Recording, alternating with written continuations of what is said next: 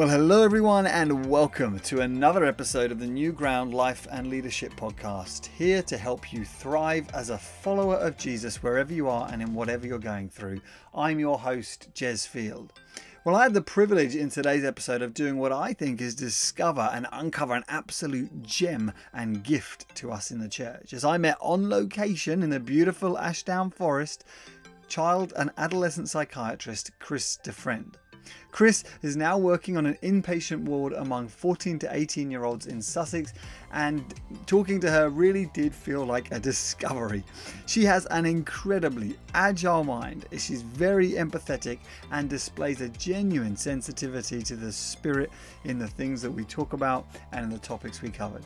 Chris combines a love for God as well as a professional expertise, and God willing, I'm sure that at some point in the future we'll be able to have her back onto the podcast, especially since the area of care that she represents is of growing significance and importance to us. Well, let's jump into the conversation now as Chris explains what makes psychiatry among adults different to that working with young people. I hope you enjoy the episode.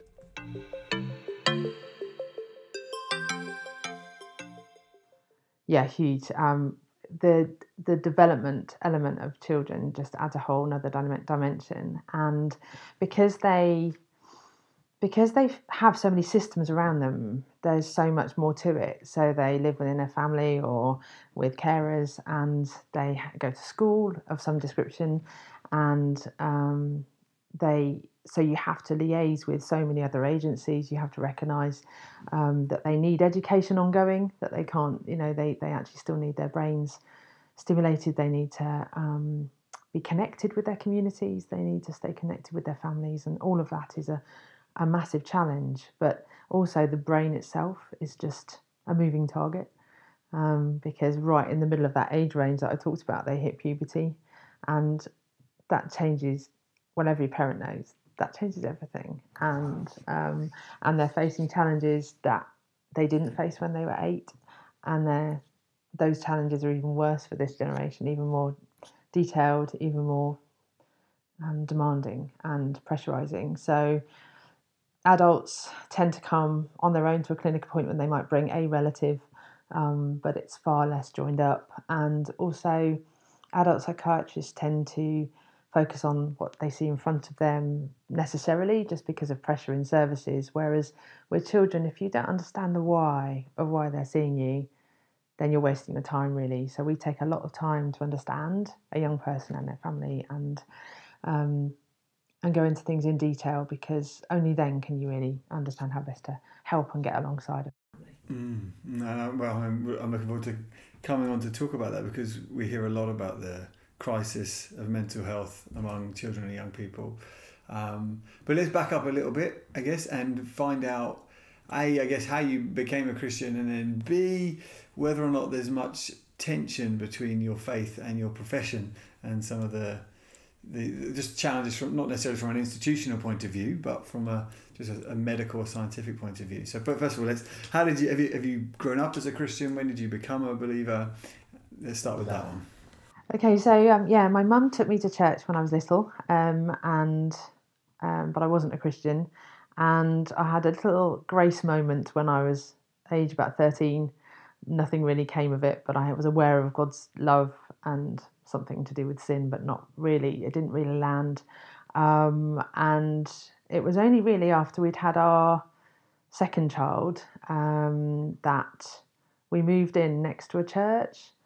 And I remember standing outside the church and meeting the vicar, and I'd actually gone to recce how bad the traffic was on Sundays before I bought the house. Okay. As I thought, this could be a real disadvantage to the location of this property if there's just churchgoers everywhere. It'd be awful. But anyway, he said to me, "Do you go to church?" And I said, "I did. I don't. I might." And they ran a Christianity Explored course, which is kind of like Alpha, and my husband and I had reached a point in our marriage when things were had come to a bit of a head, actually, and God was clearly intervening and doing something. And so we both got a babysitter and came, and we just went through the Gospel of Mark, really straightforward. We went through the Gospel of Mark, and in that process, everything came alive.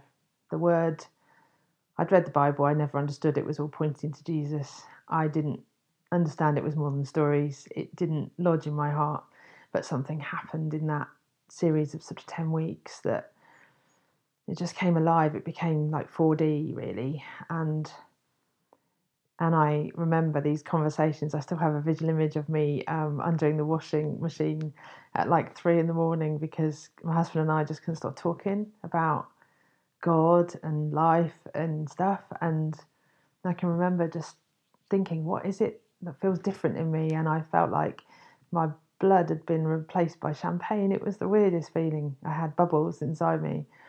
And for years I thought, what is this baptism of the Holy Spirit, without clocking that was my own personal baptism of the Holy Spirit. And so, yeah, I made a commitment there and then really, and was baptised by full immersion probably about a year later, when I went to my vicar and said, I know you don't do this here, but it says it in the Bible, and I really will have to go and do it in the sea if not, because I can't really do the other stuff, and it's got to be the Jesus way. And he borrowed an Airfix kit of a baptism pool from another church, and they plugged all the holes and the leaks with church tea towels in the way that Church of England only can. And I was baptised by full immersion, which is the most loving thing of my church that they could have done for me. Yeah, I love that you were coaching your vicar on what he should be doing. He was a fantastic, fantastic man who gave me huge amounts of wise guidance, and he went with it and loved it. He loved the fact that that's what we were going to do, and 2 of us got baptised at the time, so it's fantastic. Well, and so were you a medical professional at this time? Yeah, so I was in the middle of kind of general adult psychiatry training. I'd gone off to do a bit of research at the Institute of Psychiatry. I was looking at the why. I was looking to try and get involved in people's lives earlier, to try and catch things earlier. But I was doing a bit of pause as well to have some children and enjoy being a wife and a mum. So yeah, I was working part-time. My husband was a really busy GP. And yeah, God kind of arrived in our life. I think he'd been knocking for quite some time, but we'd had our ears kind of stopped up. But we woke up to him at that point, and yeah, it's been quite an adventure ever since, really. Yeah, it sounds like it. I love that description of champagne, your blood being replaced with champagne. Yeah. So it must have.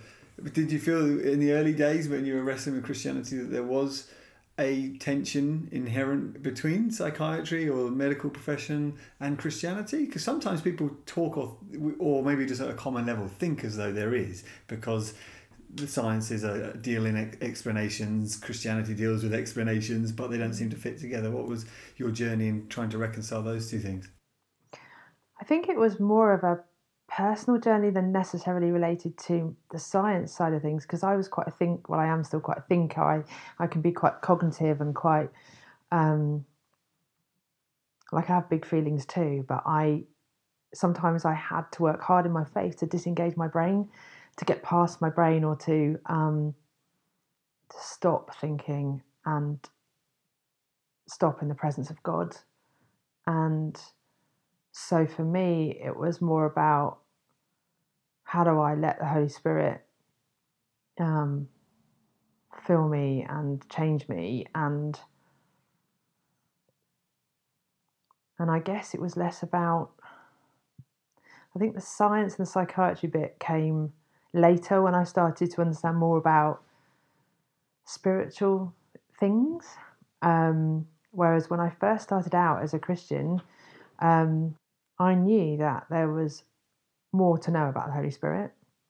And so my journey with the Holy Spirit was a kind of a individual, personal journey, because it wasn't really preached about as much in the church I came from. So I'd sit in the car and I'd say to God, I really want to pray in tongues. It says in the Bible that you do that kind of stuff. So I really want to do that. And I would sit there just before I went into the gym, just trying.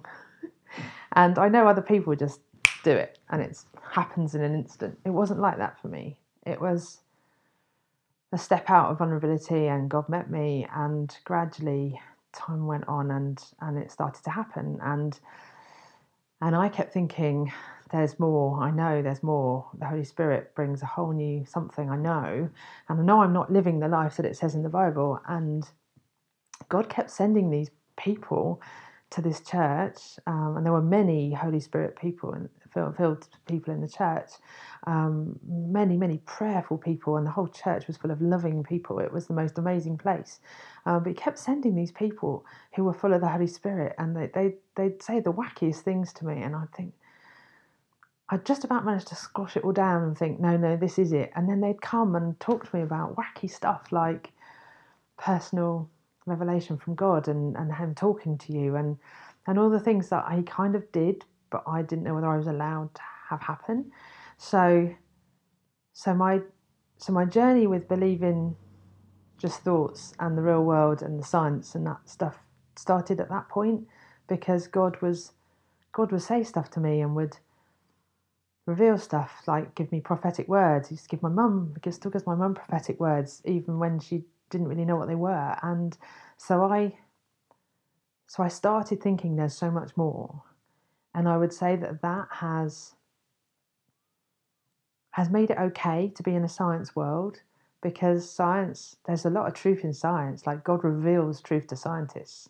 That's what he delights to do, isn't it? He goes, hey, look, this thing kills bugs. Look at that agar plate now. And he delights to reveal beautiful solutions to the things we have through the fall brought into his world. And I just love the fact that he delights to reveal those things. So I've never had a conflict about that, because God's the best scientist, God's the best psychiatrist, like he's the best everything. And therefore it's taken me a while to fully let him in and realise that actually I can fully let him in, and it's totally okay to let him be in control of my psychiatry, even though the rules might suggest otherwise. But it is actually the best thing to do. So in terms of science, I find him in it. I find him all over it. And when there's an evidence base, I love the fact that you can tell he's got in there and tweaked the way it's developed, or informed or inspired the way it's developed. So I see him in lots of that. But in terms of science, the truth is you only have to see what's affecting the young people today to know that the science has run out of answers a long time ago. And medicines don't work so well in teenagers. Nobody wants to give medicines to teenagers. And if they do, they should really think about it, like I am a lot now. They need bigger solutions.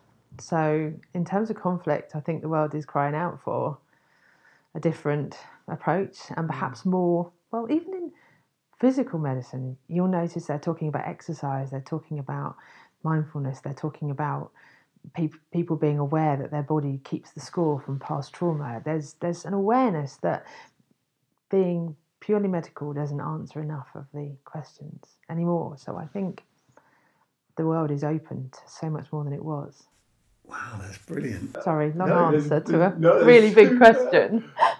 So you said in those early months of exploring Christianity that you realised you described yourself having to stop thinking, but you don't obviously mean stop critiquing rationally phenomena that you see. Help people who may have heard that phrase and thought, oh, that's exactly what Christians do. They disengage their brain.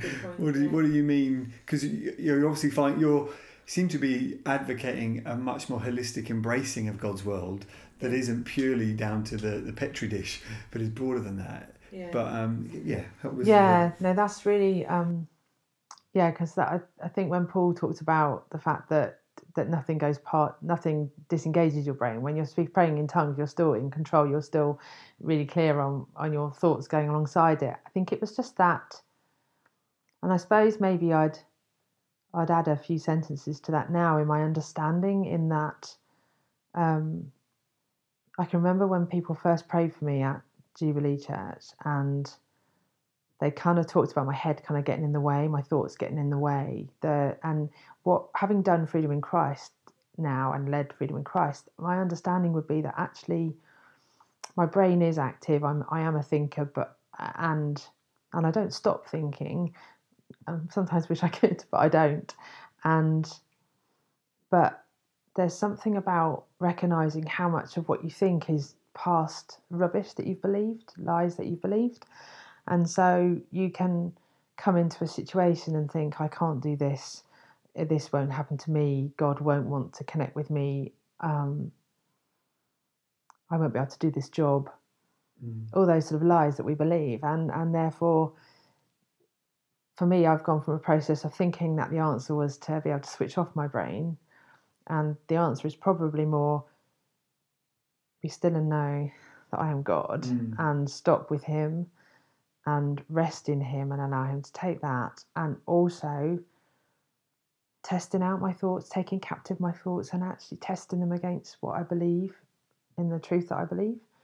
And so it's a far more rigorous process really now than it was. So I think I kind of went round it in the wrong way, but God in his mercy took me on a journey that said, you do think and your thoughts are important.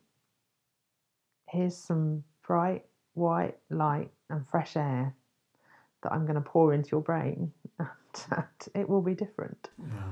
And that's what. So it's a kind of when you say what I'm hearing is let go of your preconceived ideas and allow this new bright white fresh air light to educate you and to guide you, because if we approach everything with all those cynical, skeptical thoughts of our past, then actually when that confronts the reality of God is, and God is speaking, then we are, we're doing God a disservice. We're almost blaspheming God to say, I'm going to hold you against my standard of thought, rather than allowing God to be God and to almost go on that new journey of, okay, faith is a form of rationality and a way of thinking. We're not blind faith. It's faith based on the person and character of God. Yeah. I think that at the same time, I had to take a step of faith, and my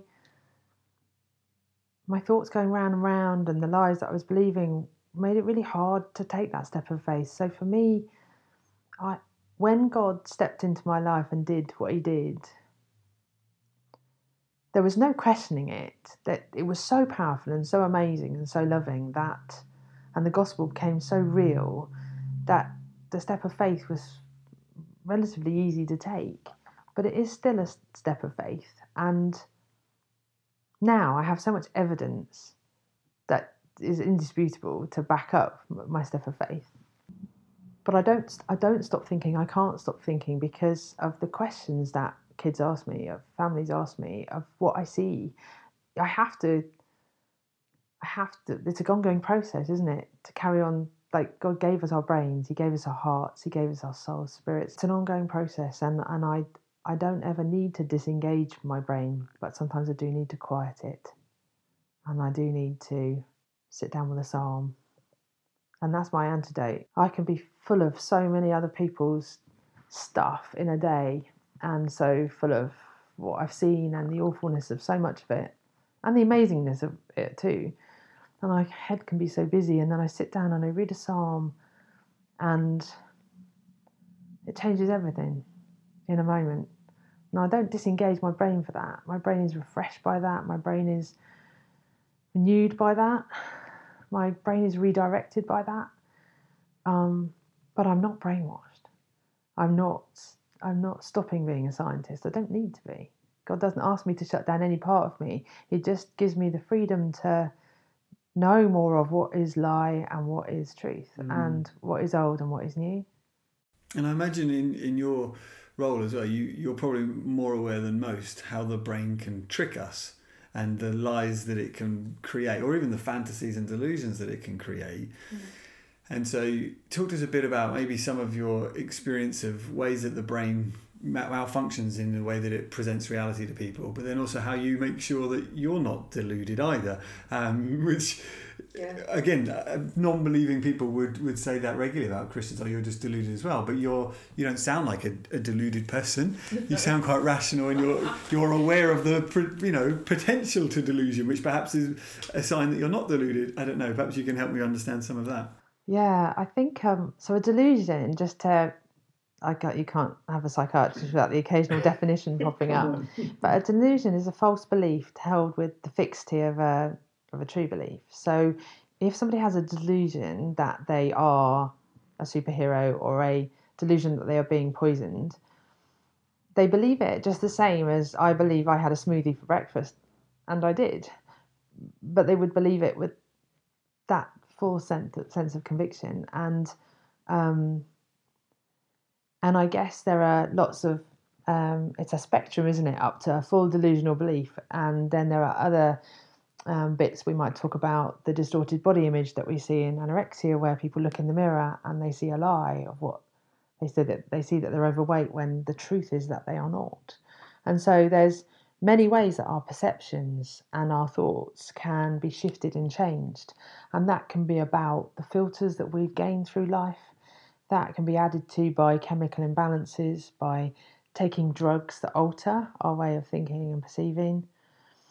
It can be hugely changed by people who have standing in our life, speaking stuff over us, and that shifting the way we see things. And it can be fueled by fear, by anxiety, by anger. We all know how we can feel differently at one point or another, depending on what's just happened before. And so, when we look at cognitive behavioural therapy, for example, we know that if we look at thoughts, beliefs and actions, that if you change just one part of that cycle, you can change all three. And so that's not, people would accept that, people would understand that, that thoughts can change. What I think there are two things. I think that people often think that because they have a thought, it's true. And I think we're almost grown to think that way, certainly in this society, that if you think something, so if you think, I can't do this, that makes it true. And it's really hard to challenge that. And so a lot of the young people I see will have beliefs that are really holding them back, like I'm not safe, or I'm not loved, or and some of those things will be true in a physical sense, in that they might not have received the love they deserved, and they might not be safe. But there'll also be things that they believe that aren't based on truth. And one of the things that you do in those interventions is to help them challenge that and look at the evidence for it in quite a scientific sort of way. But another thing that I think is really important is that feelings, certain people have brain wiring that means that they experience feelings in a really big and powerful way. And we all know people in our lives, or we might ourselves know, how it feels to have anger swamp our body really fast with little or no warning, or panic or guilt or shame hit us really fast and hard. And because that makes our body respond in such a powerful way, we can feel like that's in charge of us, and that's derailing us. And the trouble is that the more that happens, the more we start then avoiding those feelings, and we start seeing them as these powerful agents in our lives, and we start organising our life around them. So people might reduce what they eat, or start checking things, or start shouting at family members or hurting family members to try and deal with the feelings inside that are really big, that they want to make go away. They want to shrink because they're so difficult and they swamp their whole body. And so one of the things that I think is amazing is when people learn that God is sovereign over feelings, and God gave us feelings as engine warning lights, as gifts that help us know when the edge of the cliff is too close, or instinctively know that something's just not quite right and we need to move away, or we need to notice what's going on. And I think when the Holy Spirit takes that and moves that forward, we get discernment and we get revelation and we get all sorts of things that help us come alive and respond to our environment and to our God. But one of the things that God taught me personally was when I was suffering with some depression historically. I had particularly low mood, and it had gone away. I'd had some medication and it had gone away. And then one day it came back, and I remember sitting in the car and I felt absolutely dreadful. And I turned to God and He said, "Am I bigger than your feelings?" And I didn't hear an audible voice, but I knew it was God speaking. And I said yes. And in that instant, it dissipated. And it was the most powerful demonstration to me that I can feel like that bad. And then God can change that. Now, I'm saying that having had a 6-month period of depression before that and needed medication to shift, but God took me through that journey and then wanted to show me about the gift of emotions and about where they sit in his hierarchy. And so one of the things I love seeing is when people are able to stop being numb and start feeling, but not avoid their feelings and not organise their life around their feelings. What I mean is that we are whole people and God designed us as such. And we need to be able to have him as Lord over our feelings and our thoughts, and have the freedom that comes with knowing the truth of that. It's such a freedom-making thing. I think that's really important because I do think we're in a tradition that has so emphasised the thinking aspect of our humanity, almost at the denigrating of the other aspects of our full humanity. And that's where, in my conversation with Johnny Mellor on the arts, he would draw that out again. No, we need to embrace all of God's world. And in your illustration there about using medication in the one instance and God doing something supernatural in another instance is perhaps going back to your earlier point that medication and science will get us so far, but there is something much more to reality than just what you can see under a microscope or what you can understand rationally. Yeah. And I think that's really helpful kind of things that kind of paths that you're laying for us to understand and to help us get access to. Because just like God helped when we needed penicillin, he helped when we needed antidepressants too. He comes in different ways to help us, to rescue us, to save us, to comfort us. And so I think that I love it when God does supernatural healing, and I pray for that. And I love that he heals us through psychological interventions, through counselling, through medication, through hospital stays, through whatever is needed at the time it's needed. And sometimes he really likes to use things like those to help us see what we've been missing and what we can. And so for me, he took me through medication, but he then showed me how to rebuild my Jenga tower, if you like, in truth, in a way that I don't now need medication. But he kind of, if he hadn't have shown me with the medication how low I was and how much joy there was out there, then or how much happiness, I should say. Joy is different to happiness, but how much happiness there was out there, I just didn't know. And then I knew what I was looking for when he rebuilt the Jenga tower. I knew why he was doing it, and I was welcoming of him restructuring the lies that I believed and replacing them with truth. It's become a bit more about me than the young people I serve. But I'm finding this really fascinating. I'm really appreciating it. So, did you mean to say then that medication bridges gaps in our Jenga towers to make us more stable for a season until we've learnt to build those gaps ourselves in the way that we think and understand our world? That was personally how it happened for me. Okay. There are other people who will be just like somebody with diabetes who needs insulin. Obviously, we pray for them to be supernaturally healed. We don't then say to them, don't take your insulin if you haven't at this point been healed. We say you take your insulin. And so if someone has chronic brain chemistry dysregulation that causes psychosis or depression or anxiety, of course we would say you use whatever's available to help you function, to help you engage with God, to engage with people in relationship. That's what's so amazing, is that God gives us all of those things as part of just his abundance, really, in terms of knowing where we're at. So for some people, there might need to be a lifetime on medication because their brain chemistry that's the way it is. And we keep praying for healing and we keep asking for that. But I would never say to them, stop your medication.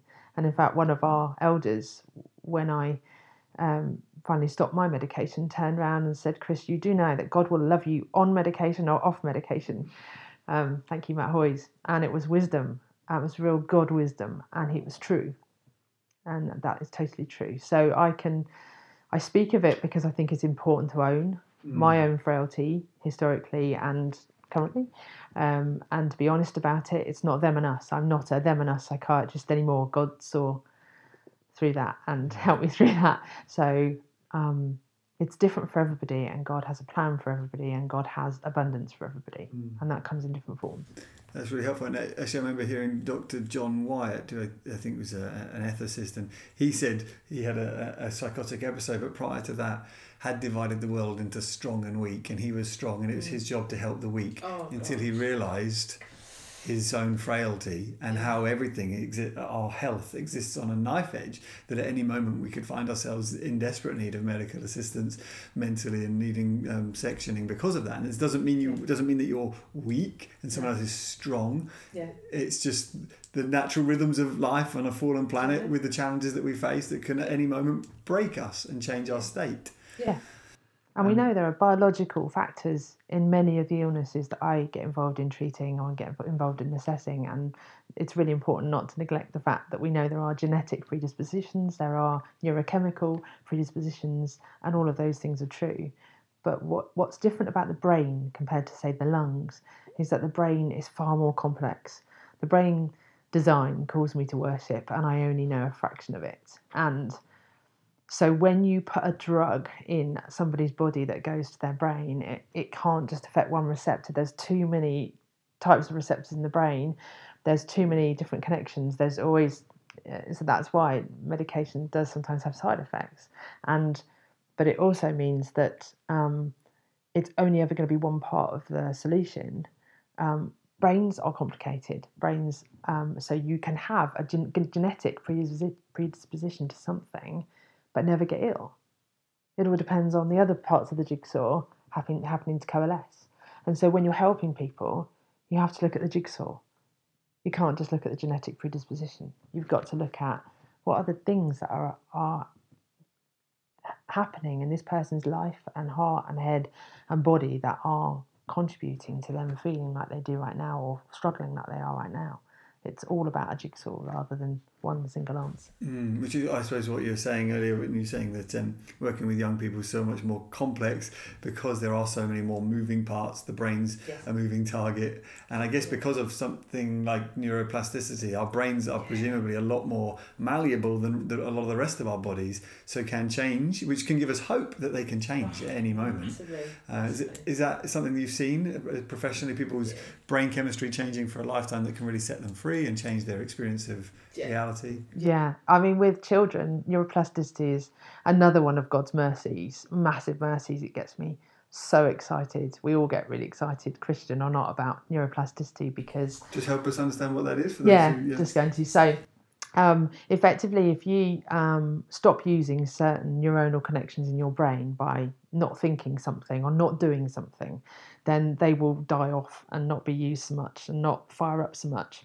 Whereas if you do something regularly, again and again, even if it's quite hard to start doing that, your brain connections will start firing stronger, new connections will be made. So when I talk to young people about this, I'll say, this is might be triggering for some people to talk about, what we're talking about children and the mental health surge at the moment. So we all know that a lot of them have been affected by suicidal thoughts, for example. So when I'm talking to them about how do we help you not think those thoughts? Because sometimes they get to a point where life's starting to move forward, still feeling quite ambivalent, but these thoughts are still popping up because they've got this neuronal pathway that kind of does the thought without them even triggering it very much. It's a habit, as well as having been fueled by huge amounts of understandable reasons often. But when those reasons start to change, you need the thoughts to try and change. So I talk about it being like, in your brain there's a path and it's kind of really overgrown and there aren't many signposts on it, but you kind of know it's there.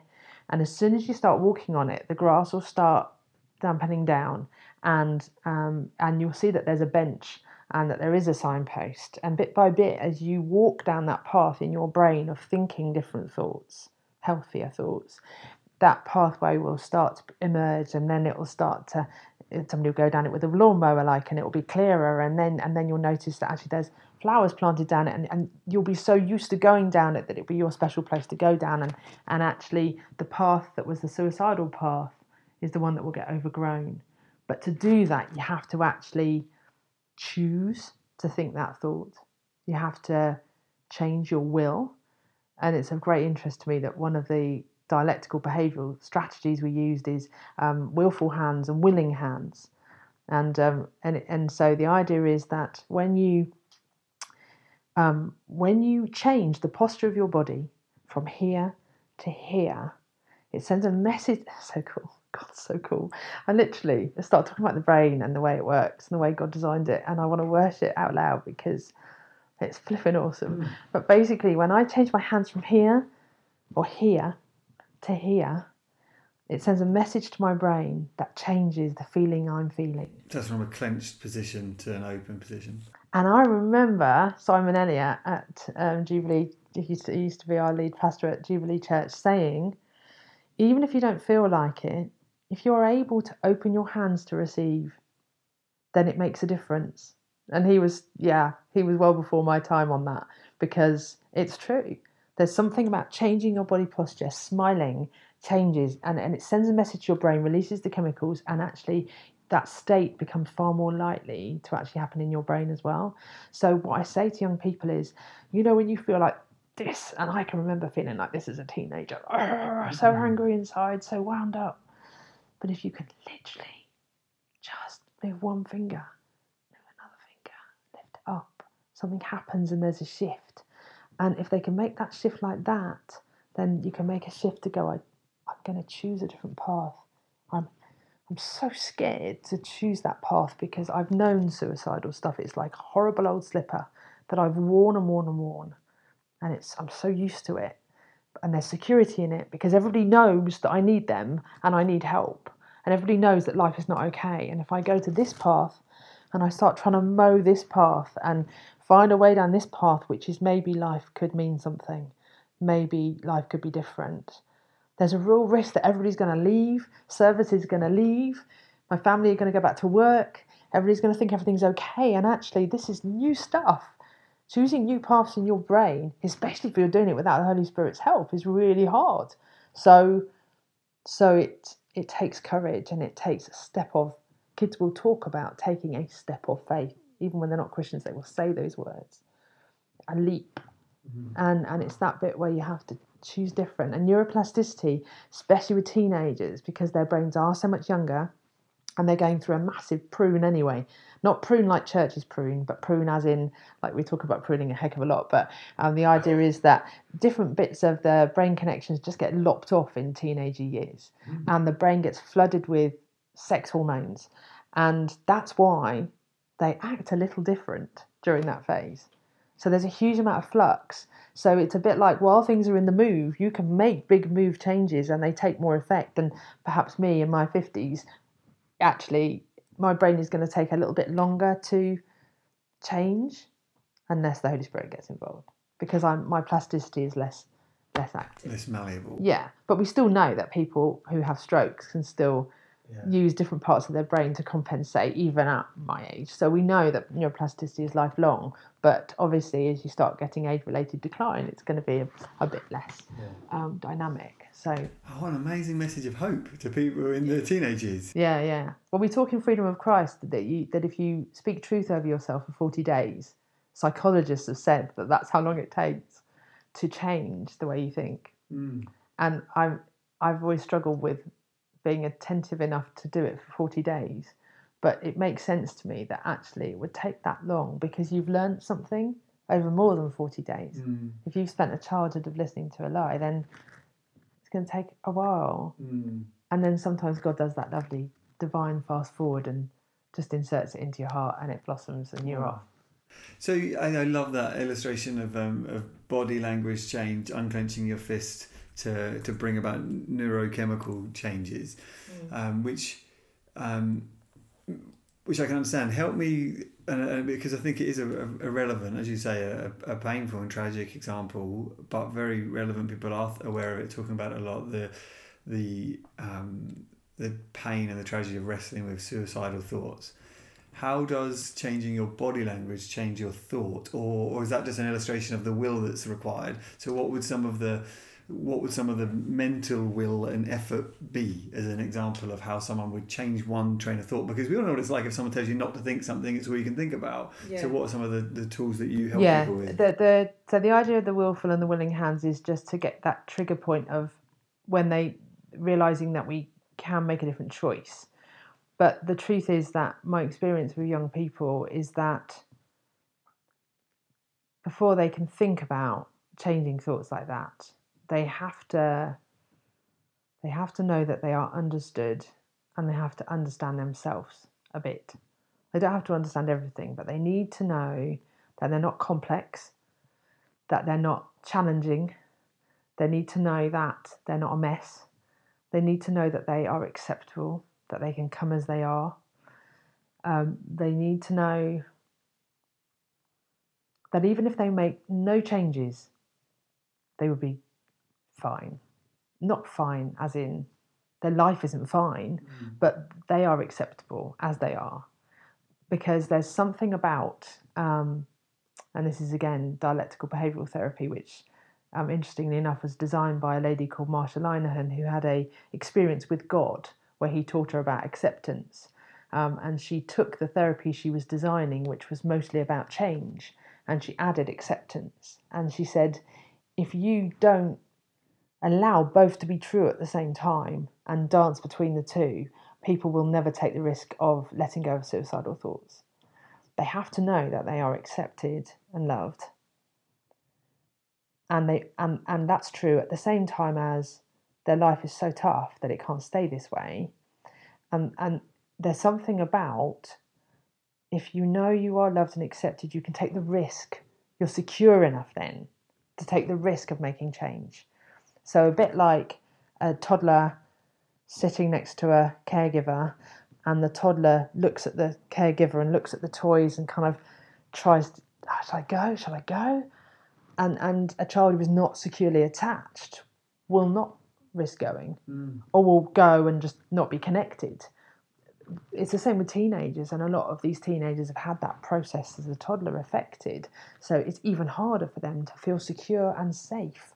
And so we don't want them to stay wrapped up in cotton wool in a hospital, secure and safe. We want them to learn what it's like to feel secure and safe inside.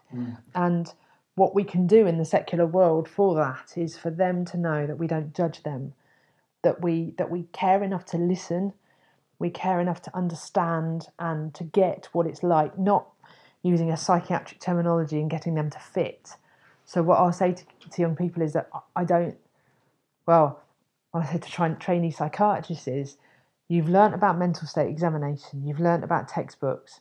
Okay, almost chuck that out now, because what you need to understand is what it's like to be inside that person's head and heart. And if your terminology doesn't fit them, it's useless terminology. And if you ask a child about low mood, many of them will look at you completely blankly, or will try and answer you in a way that they think is helpful, but it won't actually help you understand how they're feeling. For some, it will be that they sit there and every day they have a pressure on their chest that means they just can't face life. For some, it will feel like their legs are really heavy and they just can't drag themselves through. For others, their heart will race and they won't be able to stop it, calm it down and stop feeling sick. It might be any of those things. It might be that they perceive it as a colour, or that the only way they can tell you is if you tell them what other people have described it as, and you can free them into something, and then they give you something which is nowhere near what you learn as a psychiatrist. But you know then that if you give them treatment for something, or if you talk them through something, you know where you're aiming. Because what's not okay is for a child to walk through life feeling that pressure on their chest, or the heavy legs, or the waking in the morning just raw with anxiety. You know how to measure the change. So when it comes to asking someone to work with you on risk, what services have done historically is to try and reduce the risk from the outside. So safety plan, distress tolerance type strategies, make sure the windows are locked, make sure the tablets are locked away, and all of that is important. But actually you don't ever change risk unless you understand what's fueling that risk. And I think young people now, the language of suicide is so prolific amongst them that it becomes a way of not only saying I want to die, but also of saying I'm suffering and it's intolerable. And it's really hard to tell the difference sometimes. And to a certain extent, the difference doesn't matter because suffering is awful, and we need to help people when they're suffering like that. The tragedy is that trying to pick out the ones and get services to the ones, or even get the ones who need help to come to services, is still a very inexact art and science. And young people, there has been an increase in the number of young people taking their own lives, and it's utterly tragic. And it's really hard because the language is so prolific to know which ones will do that. It's really helpful, and I really appreciate the comments about change requires acceptance. For people to explore an alternative way of being and processing the pain they're living with, they need to know a secure base that they're operating from. What would you say then to a parent who's listening to this and their child has just, for the first time perhaps, just said that they struggle regularly with suicidal thoughts? What would be some of just your initial kind of advice to that person? So I think that I was going to answer that in one way, and then God just popped something else in my head, which is far more important. So the answer I would give is to learn how to validate your child. Because I could tell you about getting services, I could tell you about getting referrals, I could tell you about reading books, looking on websites, and all of those are fantastic things to do. But most parents will know that the services are not able to cover the need that is out there at the moment. And so whilst we get ourselves to a point where we can provide enough resource for parents to be able to access it remotely and help their child directly, what I would say in the moment, right at this moment, if your child is suffering and you don't know how to help them, I would say to learn how to validate your child. And validation is not that you validate that suicidal behaviour is okay or anything like that, but you validate that their feeling is understandable and valid. As parents and teachers and professionals, we know that, we now know how much we've been invalidating people around us. It's something that comes really easily when you like to help people. So the habit will be, person says, I can't believe this happened today. This is awful. It was just terrible. Person next to them says, oh, how are we going to solve it? Oh gosh, that was, well, you should seek advice, or you should take it higher, or you should escalate it, or you should take revenge, or and it comes in with solutions and problem solving, because that's a good thing to do, right? That's a constructive, helpful thing to do. The problem is, in that moment, by rushing to problem solving, which we do partly because we can't bear the person to be in pain, so it's partly a avoidance of our own, we squash that feeling and we try and squish it down. But the truth is that kind of approach actually makes the feeling get bigger. And actually what's fantastic is if you actually stop in that moment, you notice what you're feeling in your own body. So you ground yourself. So you notice that as your child or your colleague or whatever has said all these things, that you're tightening here, or you're noticing that palms are a bit sweaty or whatever, just noticing that, not changing it, grounds you in the moment. And then you're able to turn to them, open your heart a bit to them and listen to them and hear them. And all you need to say is, that sounds really tough. You sound really angry. Or you must be really angry. Or that must have been so frustrating for you. Or I can hear that you feel really desperate. That must be so tough. And in that moment, in that validation moment, you will notice, and it takes practice, you have to try it. But the first time I ever tried it, I noticed a change in the atmosphere. It was incredible. And the person I was with just turned around and said, just started basically acknowledging their own part in the process and developing solutions right in front of me that were far better than anything I would have generated. The truth was they had the resilience and the ability to do that. And the credit will go to my 15-year-old son, Jed, for that. But he had the ability to generate solutions And I was busy to jump in with mine. What he really needed in that moment was me to validate him and to say, that's understandable. What you feel is understandable. And we can do that to ourselves too. Like as a parent, when your child is desperate, like noticing that you feel such panic inside, or whatever it is that you feel inside at that moment, or that it brings back memories for you, or that it's your worst nightmare, or that how can you cope with that because you're working too and you're struggling yourself? Maybe you're really anxious too and struggling. But just noticing in yourself what you feel in that moment will validate your own emotion. And in doing that, you'll notice that just gently it starts to drop a little. It might not completely go away, but just by noticing yourself, you validate yourself. And there's something about that process that as a Christian I find immensely freeing, because it stops you for a second and allows God to speak or to soothe or to comfort and to bring wisdom and revelation into that moment. But even for non-Christians, just doing that process, and if you do it in your marriage, if you do it with work colleagues, it is life-changing. But the worst part of it, and I just need to warn people, is that when you become a Christian and all of a sudden the Holy Spirit convicts you of stuff, like doesn't condemn you, but it's kind of like, it's like that little old-fashioned torchlight old people will know about on the computer that used to, when they were scanning files on the computer and the torchlight would go back and forth. And it feels like the Holy Spirit's doing that.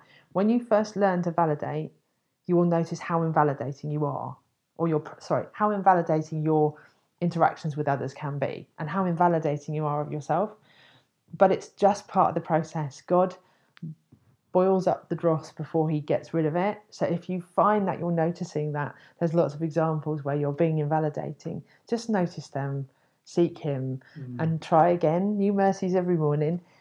And he inhabits that and he takes it forward, and it's really exciting. If every relationship and every family was able to just validate once a day more than they ever did, families would be changed overnight. Wow, that's a big statement. But I think it's brilliant. And I've heard people say before about the power of attention, actually giving someone attention without interruption, and letting them be is a form of validation. But then also unleashes their own creative power to find solutions without me having to infantilize them by telling them or presuming I know what they need, which I think in an expert culture like ours, we're guilty of thinking, you need to get help all the time. Whereas actually you've got a lot of resources, God-given, you would say, to help.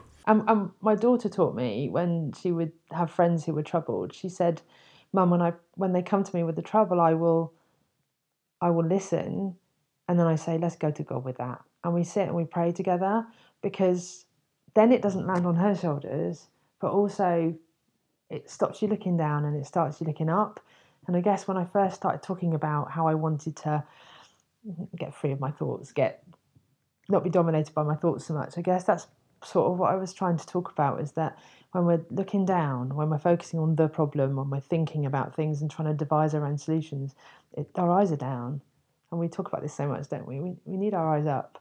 And there's something about exactly what you say, paying attention in the moment to each other helps us pay attention to God too, but is in itself just somebody putting their phone down. And we all shudder when people say like that. I shudder. It's that bit where when somebody walks in, they say in the marriage course, don't they, when someone comes in, put your phone down, turn your eyes and actually try and connect with them when they walk in the door. It's sad that we need to be trained in things like that, isn't it? It is. But that is the biggest thing that affects teenagers at the moment, is the social media is fabulous for a number of young people in terms of connecting and affirming them and providing healthy input into their lives. So I'm not demonising it, but the dopamine hit that is devised, and I totally agree with the ruthless elimination of hurry on this, that the dopamine hit that they get when they get a like or whatever else it is on other things, when they get that kind of connection with people online, and it's instant and it's powerful, it's not as powerful as our Lord, but it's powerful in their lives. And I think it's really hard then for them to stop and be still. And I think it's no accident that the 24/7 prayer movement is moving into a contemplative lectio type phase where we actually stop and are still. And it's the antidote to what our world needs at the moment, is to stop and be still and make choices about living. Sabbath lives. That's a whole nother podcast. Oh, it's beautiful. It's brilliant. There's so much there. I think one, I guess, last comment or question before we hit stop and no doubt try to record another one, because there's so much good in here. I'd love to just keep going. We'll get Christopher back for part 2. But you used the word grounding earlier. We're talking about your body, and I've heard that used before in response to when we are flooded with very strong emotions, trying to reposition ourselves back in the room in a conscious, aware, semi-sane state again is really hard. We all know what it's like when you're in a meeting and someone riles you, or your kids do something, and your blood boils instantly, very quickly. It can be very hard. And so help us understand what is grounding, and how can that be a tool that can help all of us, whether parent or child who's struggling. Okay, yeah. This is kind of like, again, back to the penicillin analogy, because it's all stuff that God's set up for us to be ways of us existing in shalom, in connection with ourselves and with other people. And so our sensory systems are something that is really... our knowledge and understanding of it is coming alive in mental health services now, led by occupational therapists, who are my favourite ever professional. It's a great plug for OTs. I don't stop plugging OTs. I can't wait for the world to be run by OTs. But so the idea being that what sometimes happens when big stuff happens is that we disconnect from our environment and we disconnect from our sensations. And there's something very powerful about reconnecting with those. And in fact, the 24/7 call to spending time with God is, as I enter prayer now, I pause to be still, to breathe slowly, and to reconnect my scattered senses in the presence of God. And that to me is exactly what we're trying to do in a grounding, albeit I wouldn't be allowed to say about God if I was grounding someone. So the simplest way to ground someone is to speak calmly and slowly. It's really important not to touch them unless they're your child and you know that really works for them. But in general, what you want to be doing is just speaking really slowly, getting down on their level, wherever they're seated or standing, and give enough space that they don't feel crowded. And then you want them to gently help them to notice their surroundings. So I think there's something online that says, name 5 things that you can see and 4 things that you can hear, and you can work through the senses like that. So you could say, so when I'm on the ward, it will be, can you smell what they're cooking for dinner? Clearly not if somebody's having trouble eating, I won't mention that one, but can you feel the hard floor underneath your bottom? Can you feel can you feel your hands resting on your legs? Can you hear the clock ticking? It doesn't really matter what you're connecting them with. It just matters that it's in the room, audible or palpable, and they can connect with it. And just by doing that, what you're allowing their brain to do is move out of its fight or flight, move out of its sort of traumatized state, if you like, that acute traumatic moment when they're really, really flooded with stuff, and move back into a place where they're connected. And we know that, for example, if you have a dog and they've done a study, I don't even know whether it's replicated, but they got a dog and they sat the dog next to the child next to the dog, and they tracked their heart rates, and the child's heart rate synchronized with the dog's heart rate. So there's something about sitting in an environment with someone who is not feeling grounded and being grounded yourself, that they will synchronize with you and be able to stabilize using the connection that's happening. So it's not, you couldn't just pipe it as, you could have a little podcast that says see 5 things and smell 4 things or whatever, but it wouldn't be the same as what you get in a connection with someone who's grounded. So that bit about validation, you kind of need to ground yourself before you ground someone else. So to do that, people think that they need to change their internal state. You don't need to worry about that. You just need to notice your internal state. And in validating that, it will shrink of its own accord. So if when you see your child who is escalating and really struggling, and you feel yourself tighten, as I said before, you notice that. You just notice that. And in that moment, you will then ground, and you will then be able to ground them. And then there are all sorts of stuff that you can teach them, like breathing in for 4 seconds and out for more, that's a whole nother podcast really. But basically God designed us with the fight or flight system, but he also designed us with the opposite, which is called the parasympathetic. And it's beautiful because it does the exact opposite to fight or flight, but you can actually trick your body into triggering that relaxed state. So if you breathe in for 4 and out for more, you will trigger the parasympathetic and your pulse will drop and you will feel grounded in that moment. Wow. So there's all sorts of whole other It is a whole other podcast and we will have to come back. I know. Because God designed us to to be able to be just because we're trying to subject our bodies to the world we're in right now and try and live at that pace. Actually, if we are still and know that he is God and we make the most of what he's given us and we understand what abundance he's given us just in ourselves, the way he's designed us, and then even more so in connection with other people. It's a whole world of discovery. And when kids and families get the sense that there's an understandability about it, that there is a design to it, that there is stuff that makes sense to them, that resonates with their experience, that acceptance, that you've got me, you understand me, happens. And then the change happens. And as a beautiful OT I work with currently says, I'm not interested in paths for care, like pathways for care, like an anxiety pathway, a depression pathway. I'm much more curious to follow the person, and I'm shamelessly quoting her, and see where their path goes. Because the truth is, just like the solution that my son came up with, it was far better than anything I would have designed for him because it came out of his creativity, freed.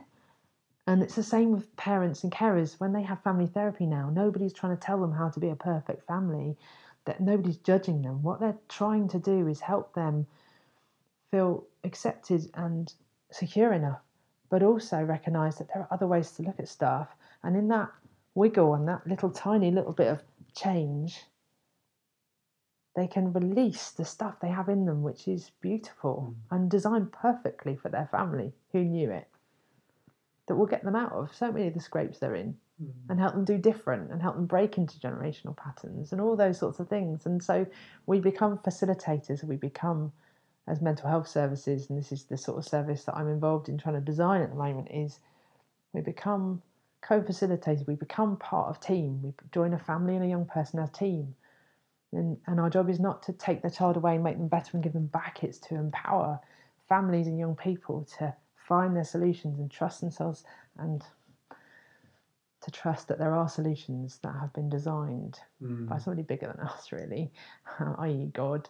But even if they can't know God or don't know God at this point, just for them to know that it isn't about an imperial service telling them how to do things properly.